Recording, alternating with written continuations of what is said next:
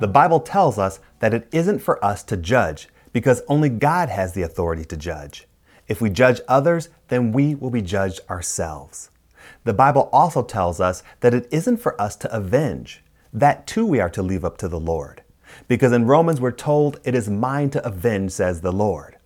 In our flesh, we may want to judge as if we know what that person deserves. We may also want to avenge as if we are the ones who have the right to deal out our form of justice. But we should never forget that the Bible tells us to leave these things to the Lord. And when we do, we should take comfort in knowing that these decisions are left in good hands because we serve a just God. We're reminded in Proverbs chapter 29, verse 26. Many seek an audience with a ruler, but it is from the Lord that man gets justice. And in chapter 17, verse 15, it says, "Acquitting the guilty and condemning the innocent, the Lord detests them both." Our God is a God of justice. He hates when the guilty are acquitted and when the innocent are condemned. And we are encouraged that it is from the Lord that a man gets justice. Our earthly justice system may be flawed. Juries may be coerced, judges may be bribed, and people may lie on the stand. And even if our system does what it is designed to do, those who are innocent may still be condemned, and those who are guilty may still be acquitted.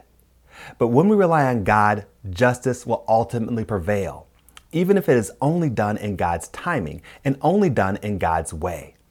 If you are crying out for justice, I encourage you to bring it to the Lord, the only one who can truly give you justice. I encourage you to trust Him to do what is right. Listen to the Christian dramatic audio series, The Unleashing, on your favorite mobile or computer device. You can subscribe to the limited podcast series for free or download the audiobook through Audible, Amazon, or iTunes.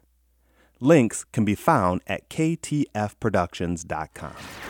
I don't mind confessing that I hate seeing the guilty go free and the innocent condemned. But I'm happy to know that our God feels the same way. In my strength and with my wisdom, I couldn't make someone pay for their crimes, nor could I righteously sentence someone. For that, we are called to rely on the one who does have the power and the wisdom and the authority to give us justice when we have been wronged. I encourage you to trust Him. It would do us good to leave justice in the hands of God while we focus on forgiveness with the help of the Holy Spirit. If you are in that place today, I hope you are willing to trust God for justice, as well as emotional healing and forgiveness with the help of the Holy Spirit. Thank you for listening to the Lord of My Life podcast, and be sure to visit our website at ktfproductions.com.